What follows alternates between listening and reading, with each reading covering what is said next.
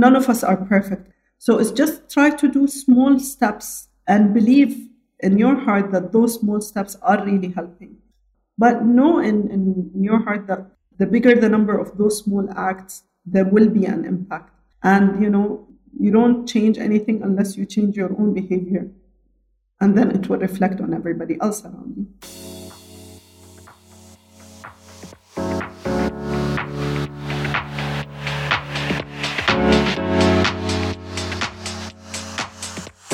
Welcome to the Kelly Lumber Podcast. I'm your host, business mentor and personal brand strategist on a mission to inspire at least 5 people a day to take action, do something different and show up as the best person that they aspire to be. Keep all your messages coming, whether that's leaving a 5-star review on podcast or whether that's letting me know on Instagram, Kelly Lumberg Official, what you've been inspired about by something that you've heard. It makes my day, but it also makes my guest's day as well. So let us know what has resonated with you and what has had an impact. Today's guest is truly inspirational. She's a client of the Brand New Creators team. Fatima Balfaqeeh is legal consultant, independent arbitrator, mediator, and business consultant. Her story is so fascinating. She really pushes boundaries throughout her career, and she decided to retrain as a lawyer, pregnant with her 3rd child and coming out of retirement. But that's a whole nother story. She's super inspired to keep learning and following what she is truly passionate about. Fatima says that this is just the beginning. Stay tuned for a really inspiring episode. Hi Fatima, it's great to have you here today. Thank you so much for taking the time out of your very busy schedule to join us. Thank you so much, Kelly, for the invitation. I'm excited to join you on your podcast. Have you done many podcasts yet? I know you've won loads of awards, which we're going to talk about soon, but have you been on many podcasts? I've been on a couple, but they're all very technical, so nothing like this. Yes. Well, why don't we go into a little bit of a backstory about what it is that you do, and then I'm going to explain to those that are listening why I invited you on, the questions that I'm really curious to know. You were actually our very first Emirati client that we've had on the podcast. And this is episode, I think we're in the 50s now. So I'm so happy to have someone here represent, and someone especially like yourself who is such a role model for so many women in the UAE. So over to you. Maybe do a little bit of a backstory as to who you are and what you do. Thank you so much for your kind words. So my name is Fatima Balfaqeeh. I am UAE national. I work as a legal consultant. I also work as a corporate consultant in terms of corporate governance. I'm an arbitrator, mediator, mother of 4, and just a very busy woman.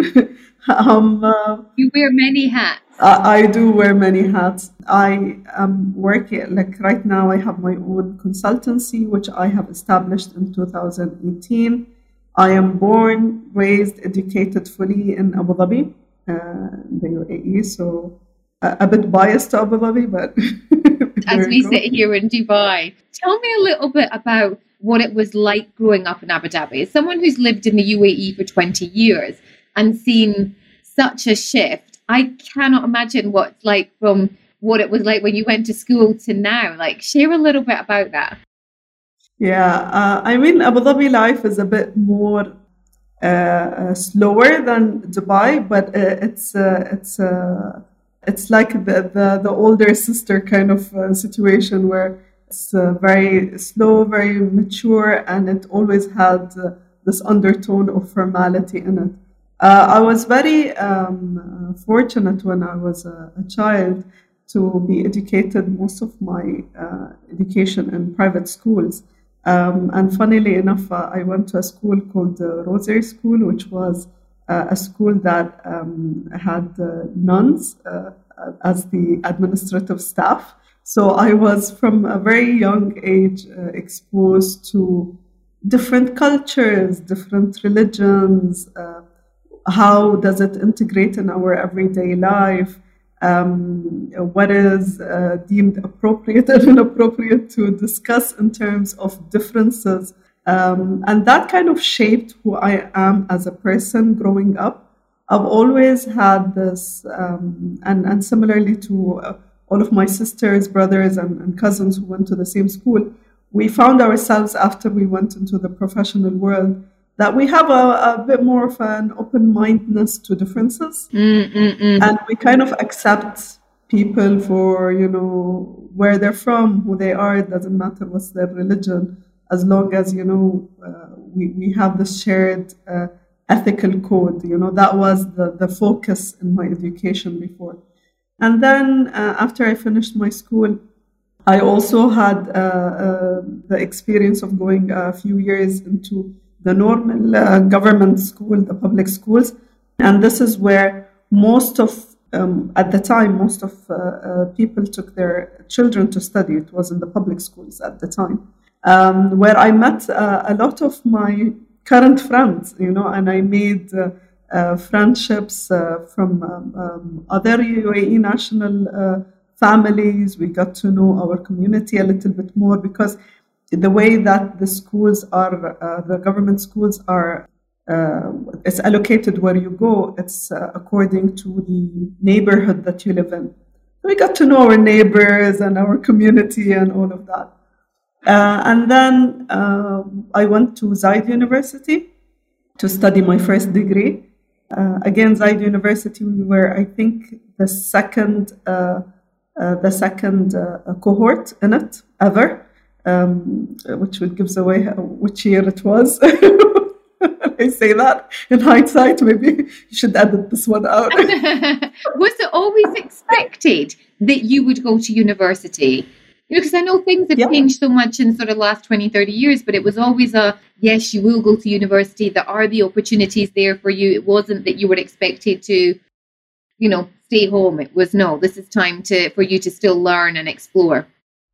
Well, it's in my family situation, it was slightly different.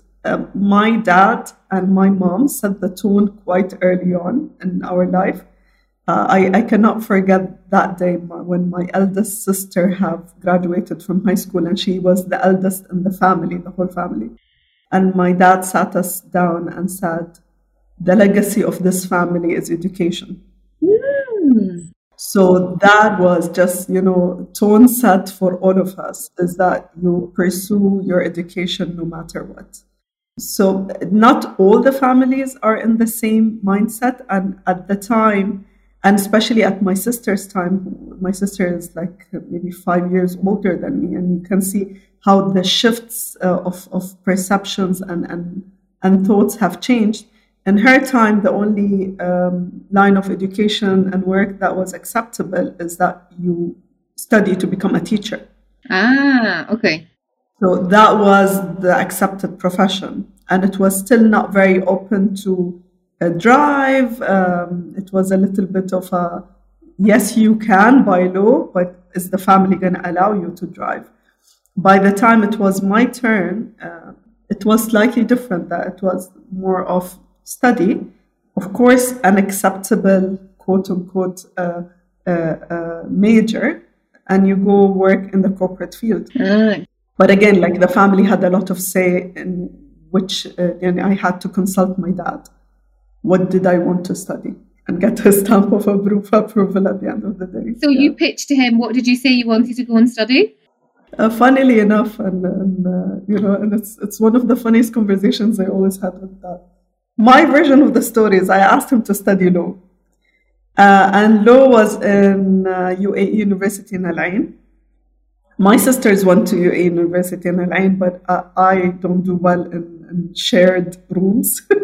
So my dad's, and Zayed University have opened in Abu Dhabi. So my dad's point of view is like, that you won't do well in that environment.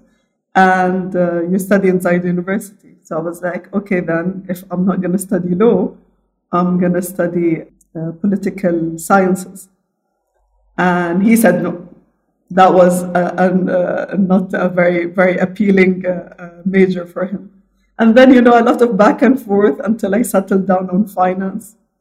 When now, like fast forward, I did eventually become a lawyer. And my dad one day was like, I'm so proud of you. This suits you so well. Why don't you choose law from the beginning? It's like, You're like, yeah, Dad, I did pitch this to you. So you studied finance, and then when did you yeah. convert to going to do law? I mean, so finance, you've done a degree, then you go and do another one into law. Yeah, so basically I did finance, which was like now it's actually one of my competitive advantages is that I studied finance. I fully understand the commercial aspect of everything. I actually and like I studied finance and went into the financial field. I worked in banks, I worked in accountancy, and then I ended up working in procurement. And this is where I discovered my passion for corporate governance and all of that. And then I wanted to study a master's degree. So at the time, again, there wasn't a lot of options in Abu Dhabi. And at that time, I was already married and I had one of my kids. So I couldn't really like go to Al Ain or anything like that. So I studied a master's inside university again in international business. But that low kind of passion kept lingering in the background. And I've decided to kind of take the step to study law after I started working as an arbitrator and started getting into mediation a little bit more. That I've decided that I actually need that law knowledge, that in-depth law knowledge. And options now are far more available than the time that I was interested in that field. And studied law actually just recently in 2016.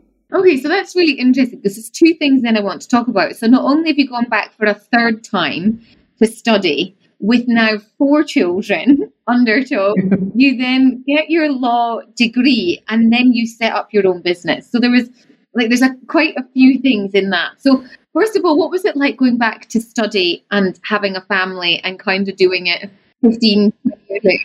It was a humbling experience because when I kind of consulted a few people to ask them what did they think and what's the best approach to do this, because in my mind I was like, I'm going to go study another master's in law. But a friend of mine was like, if you want to practice law in the UAE, you really need to take your bachelor. They wouldn't, for you to qualify as a lawyer, you have to have the bachelor degree. So I was like, okay, I was very reluctant because it's 4 years. It's not like I have to study from scratch. Wow. So I went and applied into the university, and I had to do it in Arabic as well because laws in the UAE are in Arabic. So I went to law school first semester. I have spent the last 13 years of my work experience and education predominantly speaking, practicing, communicating mainly in English. So my formal Arabic was subpar. It was not really good. Secondly, I went in after like a few years of not studying anything with a lot of like fresh grads from their high school diploma. So it was extremely humbling. I felt like the grandma of the group, when there's a movie where there's the old man who decides to go back to school. That's exactly how I felt like, And all of those eager, like they just finished school and they're 18 and 19. I was like, what am I doing here?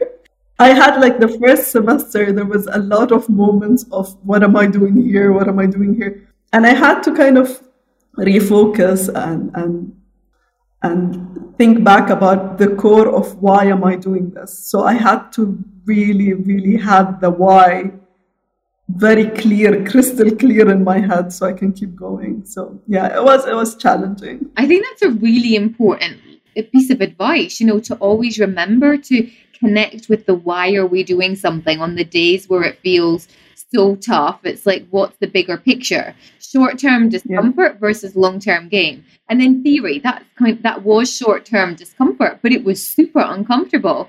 But you kept connecting to the why to get through it. What was it? You told me a story about your brother. Are you happy to say what he shared to you? Was that when you graduated from law then, or was that before? So I have two brothers, and bless them, I love them to bits. The youngest one, and we have like a proper age gap, like a typical UAE national family. So whenever he used to see me, he used to say a saying in Arabic, after they grow old, they go back to school. There's like a saying in Arabic that does not translate very well. So he kept teasing me and poking fun, oh, you're going back to school with all those teenagers and all of that. And then after I graduated, because it was a long road, there was a pregnancy in the middle of that, with baby number 4. There was me quitting my full-time job and just making the plunge and setting up my business. It was all in the middle of those 4 years of me pursuing this law degree. And supposedly, quote unquote, I have opted for early retirement from work. And whenever I tell anybody I'm retired, they go like, Fatma, you really cannot retire. Whoever knows me very well, they go like, are you retiring really? I was like, I'm retiring to do something else. But yeah, I'm retiring from government. After I graduated, my brother sent me the sweetest message and said, you're redefining what retirement looks like for all of us in the family.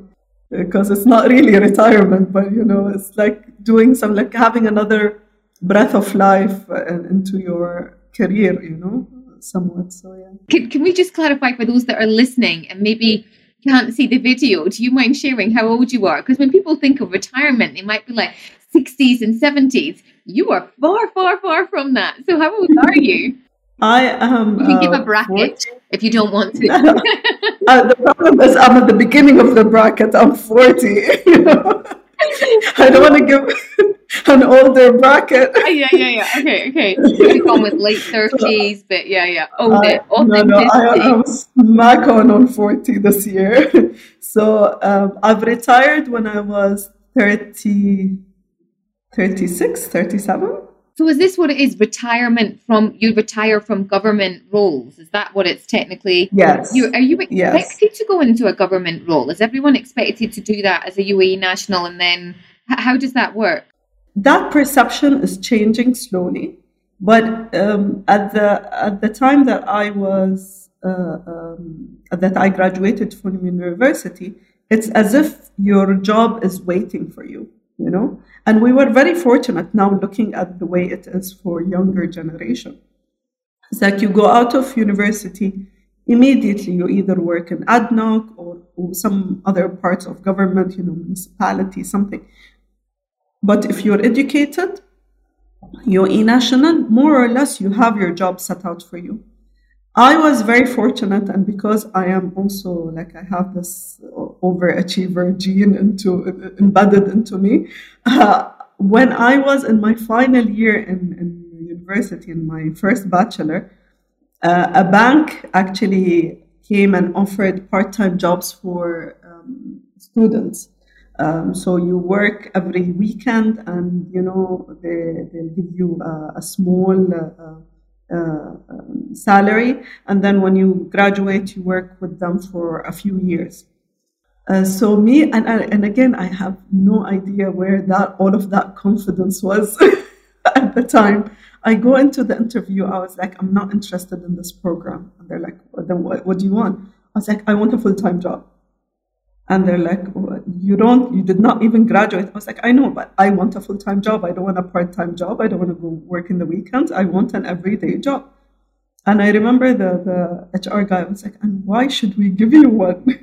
I was like, because nobody will do what I'll be capable of doing. I look back at that, I could have been around 19-year-old at the time. Love it. I don't know where that came from or how. It's just, what was meant to happen. And luckily, they have offered me a full-time job after that. Display of full-on courage. I've worked. It pays off. It does, yeah. It's a very similar story. That when I was 18, I was desperate to live overseas. And there was a role that you could do, a job where you would apply and you would become what they called as a holiday rep. So you would be going placed in another country, and then you would look after all the visiting tourists for a week or 2 weeks and take them on bus trips and all of this kind of stuff. I thought this at 18, instead of going to uni, was a brilliant opportunity to travel. And I remember they did the presentation. So in a similar sort of sense, someone came, talked about it, and they said this, you had to be 21. And I was 18. And I was like, well, everything that they're asking for on the list, I can totally do. So I went up and I did exactly the same. I went up to the lady, and I remember her name, Moya Forrest. And I was like, hi, I'm Kelly Lundberg. Everything that you say on this, and I totally went into it. And it was kind of along the same lines. And she was like, okay, we don't take people that are 18, but seeing as you've been so forward, we'll give you a job interview. And she said to me this thing, what time would you like to come for your job interview? And I was like, well, first thing, I'll take your very first appointment. And the next day, I ended up being the youngest holiday rep that the entire tour operator had ever employed. Like, it was in the local newspaper and everything. I think my dad still got a cut out of it. But that sort of, what would you say, air of confidence or naivety? Yeah. What is it that you're just like, do you know what? Something in the middle. So much confidence and so little knowledge about how the world works. When you say ignorance is bliss, that is one of the pure definitions of those acts. Because you really don't know what you're signing up for. And then I went back to my university. I was like, remember that program? And, I actually got offered a full-time job. And again, there are certain, a certain consistency within me in everything that I do. I was the only student at the time in Zaid University who have chosen to specialize in finance. Everybody was steering away from finance. They thought it was too difficult. Everybody was either in accounting or marketing. Because most of my classes were one-on-one with my professor, the dean at the time, and I stayed in touch with the dean for many, many years afterwards until he passed away. He actually tailor-made my schedule to ensure that I go to work. To do the full-time job? Yeah. My job was in the morning at around 2 p.m. I leave and I go for my university, attend my classes. At 5 p.m. I'm done every day. And that is what I've done in the last year. And Zaid University, I have to say, it's my university. I took my master's and my bachelor's from there. But it have changed my life, honestly. Wow. What are you instilling into your kids now? You've got 4 of them. You've gone through this sort of, you talked about you had that overachieving gene or, that sort of confidence and naivety. Like, how are you translating that to your children so that you're maybe not in the position, like when they come to you and go, I want to go and study this, Mum. And you're like, no, you can't. What are you doing to help them? I'm trying as much as I can to lead by example and B, just, give them the message is that you can do whatever it is that you want to do later on. And you don't have to be like your mom. Because at one point, I have 2 elder daughters and then 2 younger boys. The boys, they do whatever they want in anyways with the girls. They kind of like the eldest especially, she was like one day she was like, I cannot compete with what you do. I was like, and you're not requested to compete. She got a bit intimidated because she's a bit different. She's like not like my personality. They really never are like you completely. But I told her, you have full permission to pursue whatever it is that you want to pursue. My life and the way I went about my career and how I achieved it, it fits me and it suits me as a person. But it doesn't work for everyone. And it doesn't mean that you have to replicate either or to have to compete or live up to.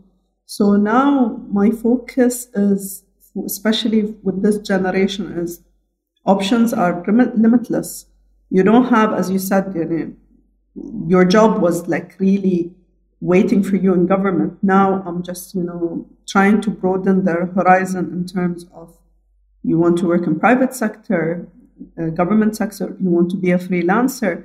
I believe the next generation will have like the gig industry, which is, a lot of freelancing, a lot of like independent work, being the future of earning an income and making a living. So I'm trying to kind of anticipate what will happen and just set them for success, because that's what you can do. Absolutely. And talking about success, so you've gone on to set up your own business, your own consultancy, and then how our paths actually crossed, because one of the things that you knew you needed to do, but there was the slight reluctance, was work on your sort of personal brand. And I think it's quite, maybe from your perspective, I think it would be quite interesting to share, because I think a lot of people listening maybe feel the same, the reluctance to investing in your personal brand or spending time on it, why you maybe were hesitant, but actually what made you decide to go ahead and go, I'm actively going to make a difference? Okay. So for me, because I do a lot of things and because my career have taken a lot of evolutions, in each circle that I work in, I'm known for something. Mm-hmm. But nobody really knows what I do in full. So some people know me as Fatima who trains. And some people know me Fatima who trains in procurement. Some people who know me as Fatima who trains in legal. Some people know me as the consultant. Abu Dhabi market still knows me as the procurement girl. Dubai market knows me more for my legal work. So I was like trying to consolidate everything, because I do offer all of that, and all of that I believe I offer it at a very high standard, and I'm very confident of what I offer. But I wanted to consolidate everything. And it got to a point where it got a bit overwhelming how to communicate what I do efficiently to everybody. So I started, and I've been following you since 2013 or something. Oh, wow, a long time. Long time ago. You've seen all my hair colors and all my shades. Yes, I've seen also the evolution of your career. I've been with you. That's lovely. That's so lovely. Yeah, so I've been like following you and seeing what you do, and like having that thought in the back of my head that I do want to do something in my personal brand. But my reluctancy was always, but I don't want to be an influencer on Instagram.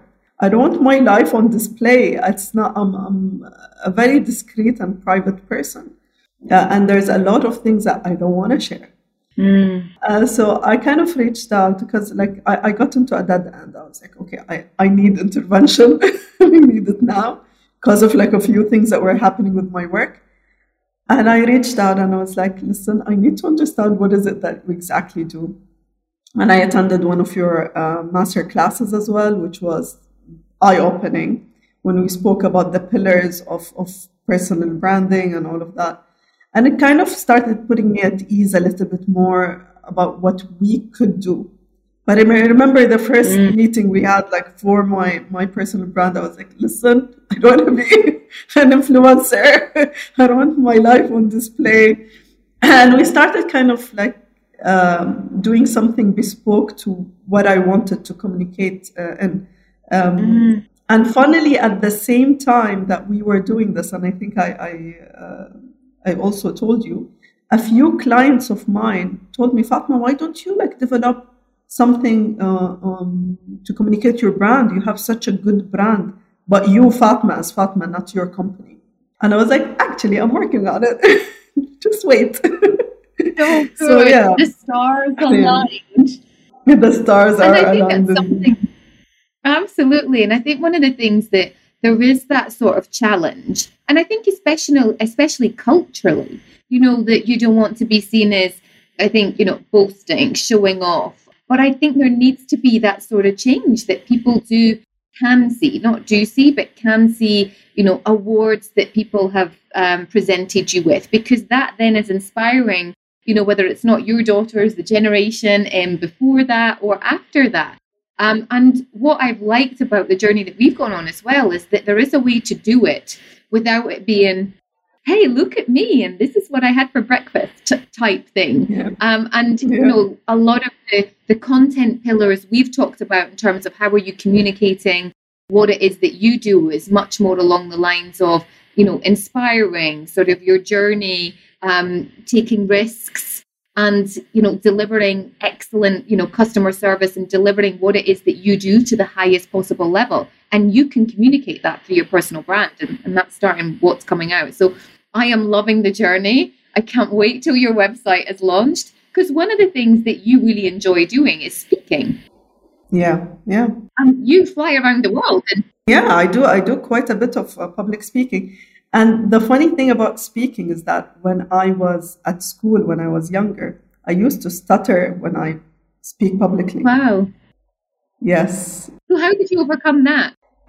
This was, and again, it was different times and no shade or blame for anyone. But there was a teacher, and I tell them a teacher broke me and another teacher built me up.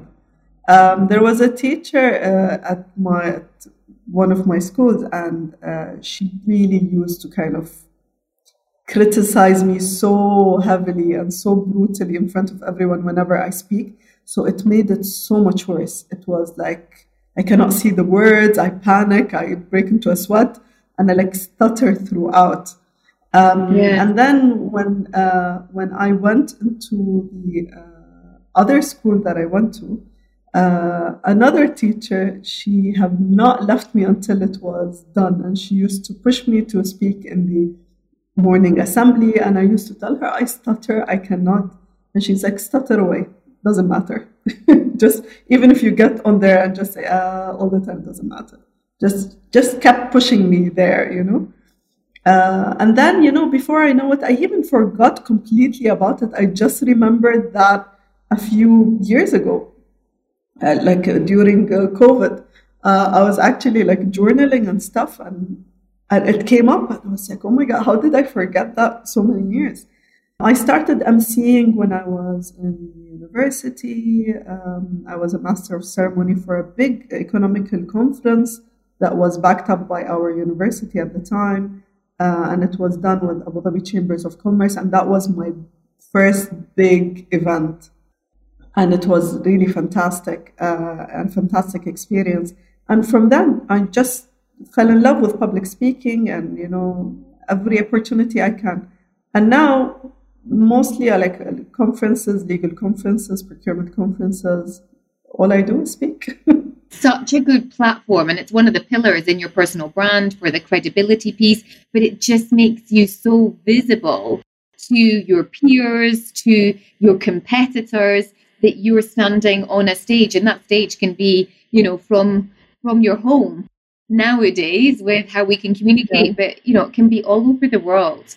I wanted to touch upon probably one of the sort of last parts, because I know we could speak for so long, and I love everything that you're doing. But one of the things in particular, I know that's really close to your heart in all the areas of sort of the business, through procurement, through the law and the consultancy, is the sustainability aspect that you're really trying to drive, not only within your business, but through your clients. So maybe you can sort of, and through the speaking, I think that's also one of the aspects, and it's one of your content pillars that you really want to discuss more. I think it feels a bit obvious of going, why is sustainability so important to you? Because I think it should be important to everyone. So maybe with a different lens on it, what is it that you're doing to make that contribution to perhaps inspire other people? Yeah. So I heard somebody saying something that really stuck to me. It's like, whether it's sustainability or, people who choose to become vegetarians or vegans, or even if you're having a normal diet in life, the whole purpose of all of those systems is to just do less harm in this world, right? So try to not be wasteful in the way that you're living. Try to not contribute to harmful environmental aspects. Try to, none of us are perfect in our sustainability journey, right? So it's just try to do small steps and believe in your heart that those small steps are really helping. Because sometimes it is really overwhelming when you're thinking about like the problem of environmental challenge and global warming. And you think like with the big polluters being factories and, airplanes and all of that. But know in your heart that the bigger the number of those small acts, there will be an impact. And, you don't change anything unless you change your own behavior. And then it will reflect on everybody else around you. So when I started, like, first of all, when I used to work for government, semi-government organizations, I've always been involved in any green initiative that it was there. And then when I established my own firm, from the beginning, I became a signatory in the United Nations Global Compact because they have 10 pillars, and they all more or less align with my methodology, my ethos, what I want to communicate in terms of ethics, diversity, sustainability, and all of that. In addition to what I do also in my house, I try as much as possible to become less wasteful, repurpose before I throw anything, teach the kids the importance of all of this, and how they can also be very mindful about anything. We don't use like plastic bottles, like small things like that. We have a reusable bottle that we keep using. Everybody around the house, lights, stuff like that. So we try as much as we can to really practice I would say mantra, which is the sustainability. It's more than just a slogan of saying I'm sustainable. Even in my own firm, we always use electronic bundles for our files. We try as much as we can not to print. So like small things like that, in addition to being also as a part of the subcommittee in the MENA region for greener arbitration as well. Which is also, again, guidelines on how to conduct arbitration in the most sustainable way possible. So small acts like this, I know for a normal person will say, oh, that's not really optimal, you can do more, but it's not perfection that you're seeking, it's just progress, little steps, and the collective little steps will amount to something. Progress over perfection. I love it. Yes. Love it, love it, love it. Thank you so much for your time today and sharing everything. I know that you're super busy with all the hats. What I should say in the culture, it should be all the Sheilas that you're wearing, because is that with all the Sheila? How can people find you? So what's your personal branded maybe website name, and maybe your Insta or LinkedIn? I think you're quite... You're building up your presence on LinkedIn. So share how people can find out more about you. So I have my personal website, which is Fatima Balfaqeeh, as it's spelled on the screen now, one together without any dots or anything, .com. And then I also, as you said, I'm very active on LinkedIn. Again, Fatima.Balfaqeeh is my LinkedIn page. If you find me, and you will find a lot of small letters behind my Balfaqeeh name. all those bachelor degrees that you've gone back each time to do, which is so it's just so inspiring. It's one of the things I think that maybe to kind of finish up on that about the role model. And as much as I know that you get quite embarrassed about it, but there's the younger generation and I say the younger generation, the generation before you really do look up to you making waves within the industries that you're in. Because not only have you been, it's a male-dominated culture within the UAE, that's obviously changed, but you're also in a very male-dominated industry, wherever you are. So yeah. I think that in itself has had its own challenges. It's kind of like the double side, but so many, you're inspiring so many young Emirati women, and not just Emirati women like myself, to be that better person and show up and keep going, keep aspiring. Well, thank you so much. But my only message is that there is no limitations. Limitations is what you put for you in your mind as limitations. whatever is your situation, there's a way to work around it. And as you said, like, I don't like to speak a lot about the challenges, although some lessons are learned from them. But it's not like I don't want it to turn into a complaining podcast. But there's a lot of challenges in any change. Whenever you're just pushing the envelope a little bit, there's a lot of people that will come up to you and tell you, no, it won't work. What are you doing? Why are you choosing the difficult way? I still have people coming to me and saying, I don't understand. Why aren't you resting at home? You're retired. So you have that kind of voice going up. But for me, the joy of life is the joy of giving to the community, giving to my kids, giving to myself as well, because that is like mental stimulation for me. I cannot imagine myself without doing this. Yeah. It's a bit selfish as well. But whatever it is that you think you want to do, give it a try. Yeah. There's nothing that you would lose. Just give it a try. If it works, it works. If it doesn't, then there you go. You know that it doesn't. You try something else. You can tell why Fatima and I get on so well as well, because that is very much my ethos too. Thank you so much for being part of the Kelly Lumber podcast. I have done this entire episode standing. This might be a new norm, actually. I hope I didn't move around too much, but it's a different energy when you stand versus when you're sitting. We're talking about the standing desk as well. So have a wonderful day. Thank you so much for your knowledge. And thank you for being on the show. Thank you. Thank you so much.